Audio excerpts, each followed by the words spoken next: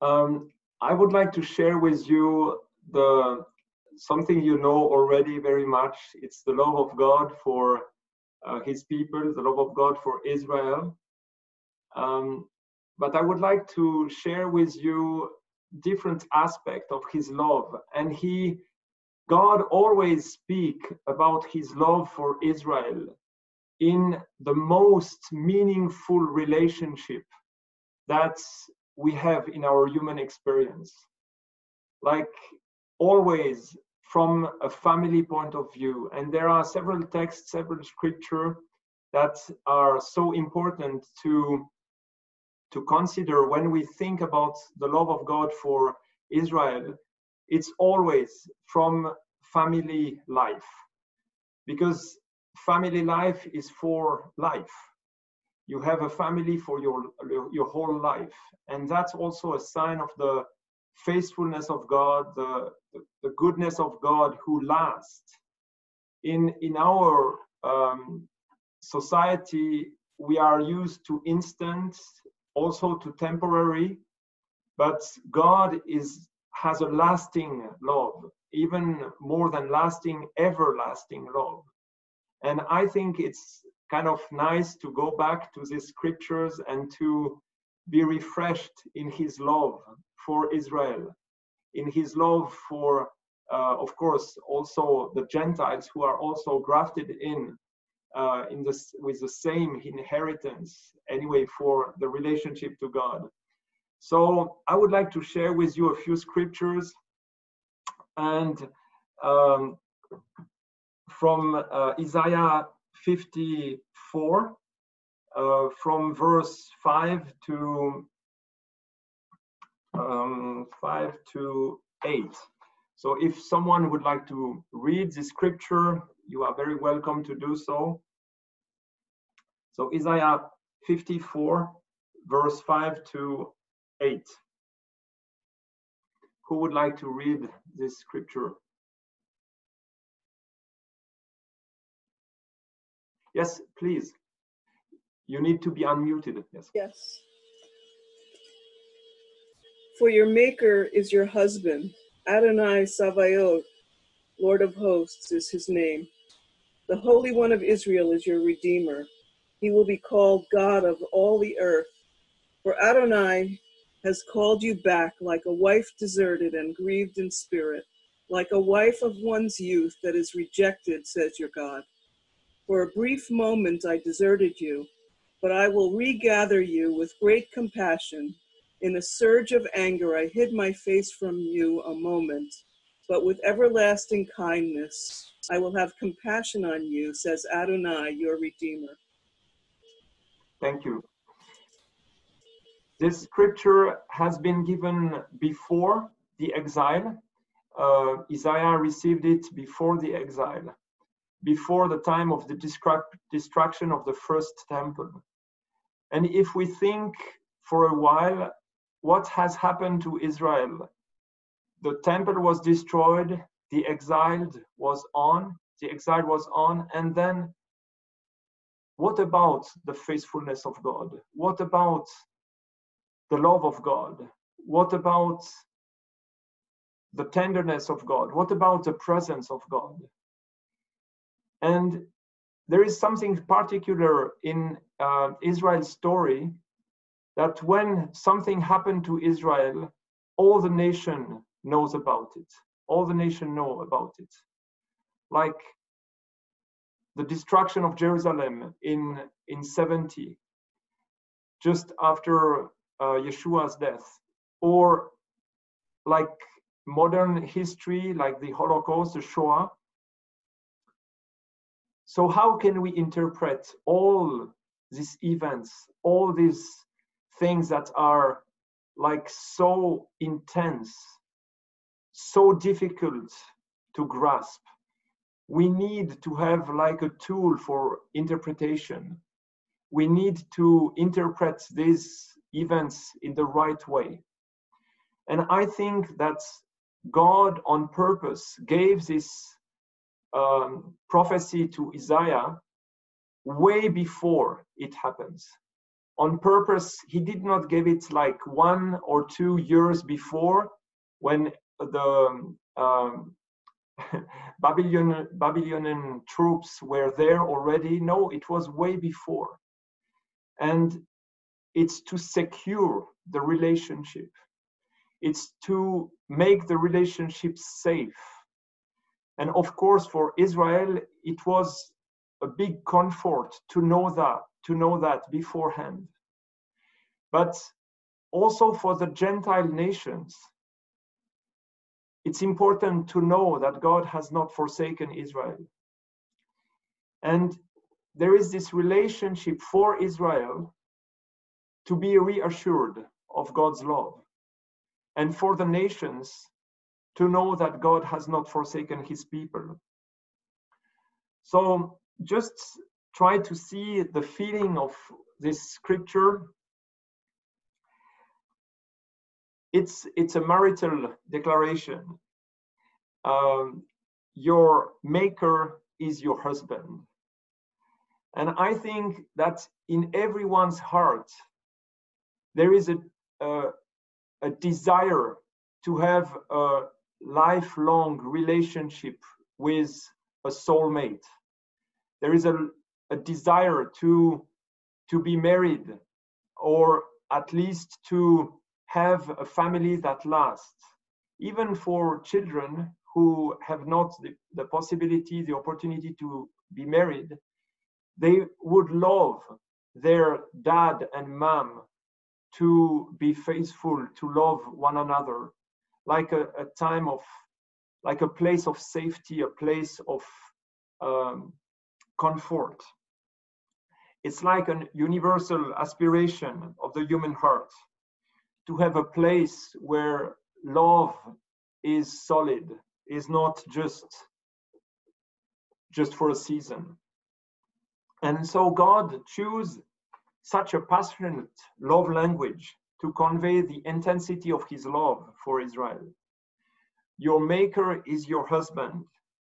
It's a declaration that is so strong, so personal, so intimate. The creator of all things declare he is in covenant relationship with the sons of Israel. He is Israel's faithful husband. And of course, we have other places in the Bible, so many of those who remind us of the faithfulness of God.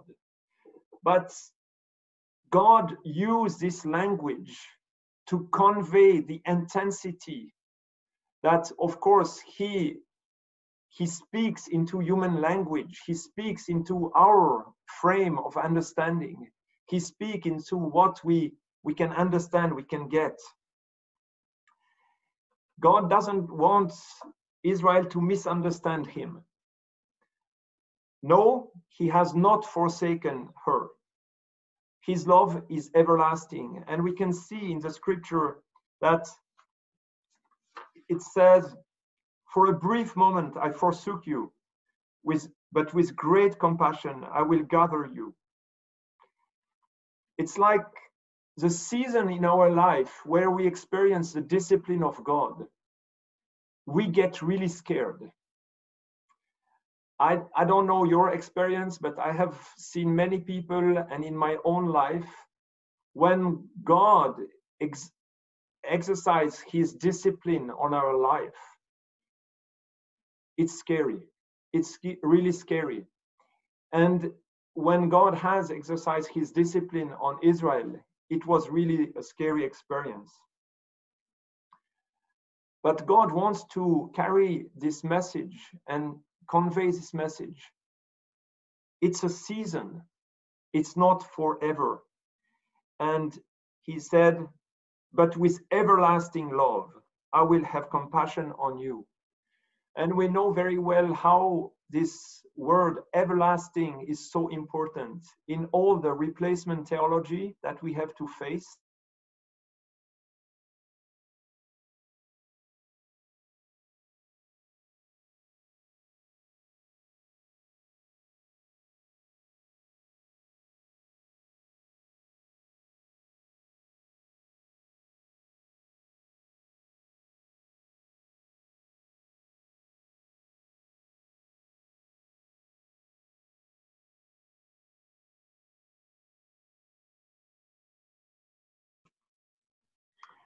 It's again the same, but in a very different relationship. Is mother with baby. The relationship husband and wife is a very strong one. It's a covenantal one. The relationship between mother and baby is like, it's not a covenant, it's blood.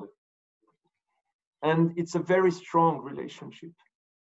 And it's a relationship for life. The relationship just ends when one of the two died. But until death departs or parts the two, the relationship is there forever. Like there is no way we can be unmothered or we can be unbabied. I don't know if this term exists, but a baby is always the baby of the mother, and a mother is always a mother. We can do many things, but it's for life. Our mother stay our mother, and the son or the daughter of a lady will be always his. It's for life. It's not temporary. And again, the question of being forsaken, of being left, of being forgotten, come back. Can a woman forget her child? She can have no compassion on the son of her womb.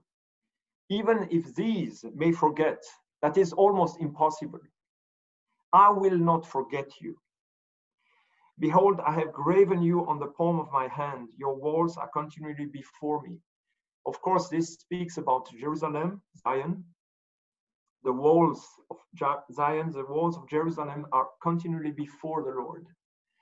And it's again, the continuity is underlined. It's not for a season, it's not for a time. God expressed that he has never changed love towards Jerusalem. It's one of the most powerful emotions, feeling of the human heart. A mother can never forget her child. She cannot be indifferent to her hungry, weeping child.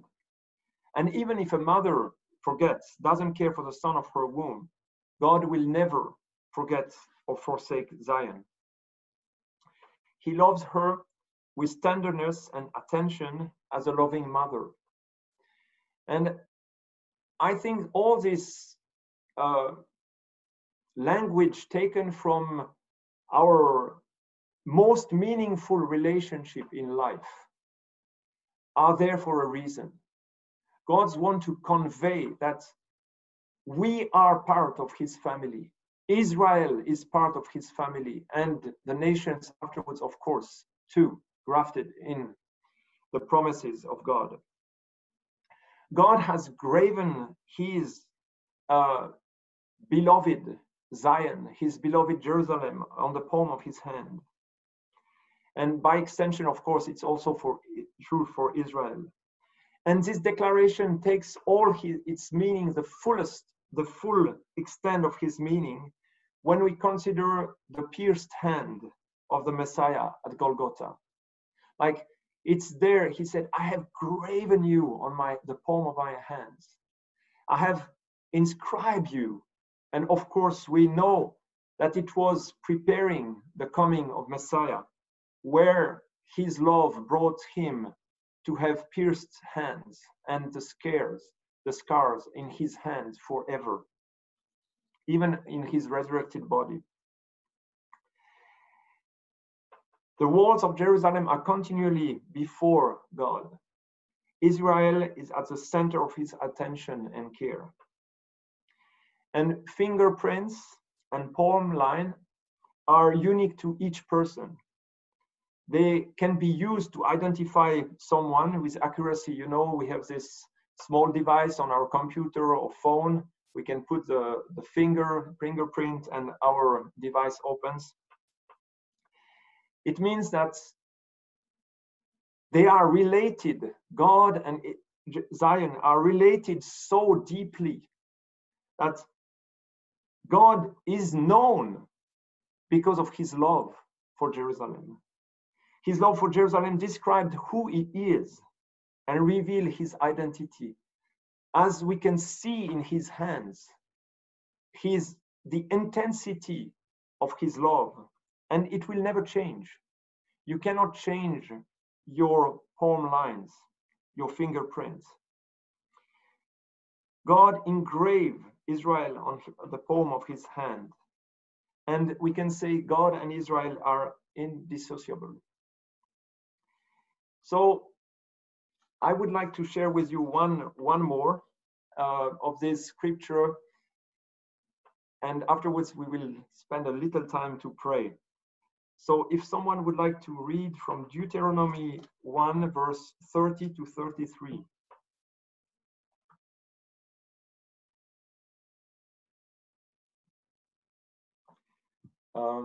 Someone? Deuteronomy 1, 30 to 33.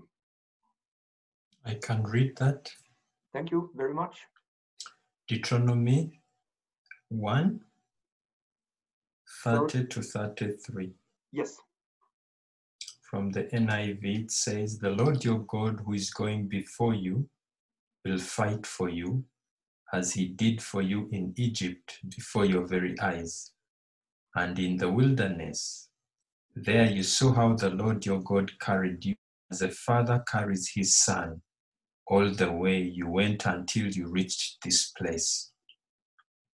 In spite of this, you did not trust in the Lord your God, who went ahead of you on your journey, in fire by night and in a cloud by day, to search out places for you to camp and to show you the way we should go." Amen. Amen. There we see the relationship between a father and a son. It's also a very strong relationship. I think there are so many things going on between a father and a son. There are identification, there are transfer of identity. There are so many things going on. And if you are a father, you know that. If you have a son, you know that. And if you are a son, you know also the relationship with your father. So we looked up the relationship husband and wife, mother and baby, and now father and son. And the message is always the same. It's just different languages that God used to share, to convey his love for Israel. He said, "I will fight for you." According to all what he did in Egypt, God will fight. God will fight for Israel. And I think that's so important. And he will carry Israel. Like a good father is carrying his young son. God leads the way. He will show the way. He will lead his people. He is not sending his children wandering helplessly in the desert of life. God provides orientation and direction to his family. He fights for his children. Acting like a father, as a father, he does not let them defenseless. He watches that no one will prey on them. He carries his first son on his shoulder when he has no more strength to walk in the wilderness. He bears the weakness of his people. God goes before Israel to search out for a place to pitch their tents. He goes ahead and prepares a place of rest and safety. He displays his fatherly care in every possible way toward Israel. And doing this, he reveals his emotions. God is so near to Israel. He walks with her and shares her existence and circumstances, as father and son share the same life, the same place of living. As a father, God is neither distant nor indifferent. He is the exact opposite of an absent father. God is actively involved in Israel's life's journey, and he continually brings positive and helpful input. So God revealed his heart towards Israel in different languages that are in this different relationships that are so meaningful for us. And I would like to emphasize once again that all these relationships are for life, for our whole life. Father and son cannot be separated except by death of one or the other. Husband and wife in the plan of God are united, and God said that we have not to separate what he has united. Of course, we know in many different cases and painful cases, we know the reality of divorce, but baby and mother are not separated, are not, it's long-lasting relationship, faithful relationship, very faithful relationship. That is the type of relationship we have for our whole life. And I think this everlasting love, and specifically this family examples, are so significant in our relationship with God and the relationship of God with Israel.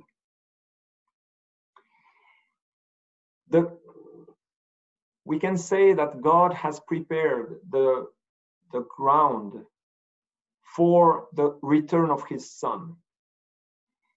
We know Yeshua will come back for the wedding supper of the Lamb. He will come back as a bridegroom in the parable of the 10 virgins.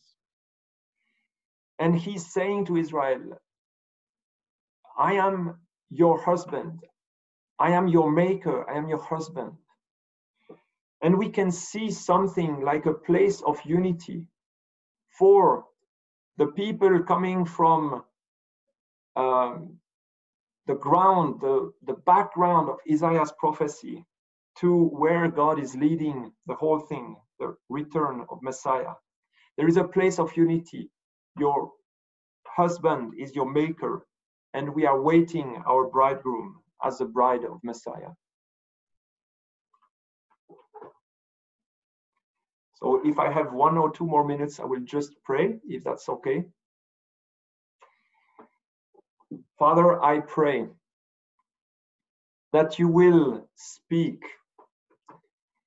these words of tenderness, these words of faithfulness, these words of comfort to your people. Father, I pray as they have been so shaken along the centuries, and for some of them, or many of them, they are uncertain of your love. They are uncertain of your faithfulness. They have this doubt. And Father, we pray, would you reveal yourself? Would you reveal your heart to the people of Israel, to the sons of Israel?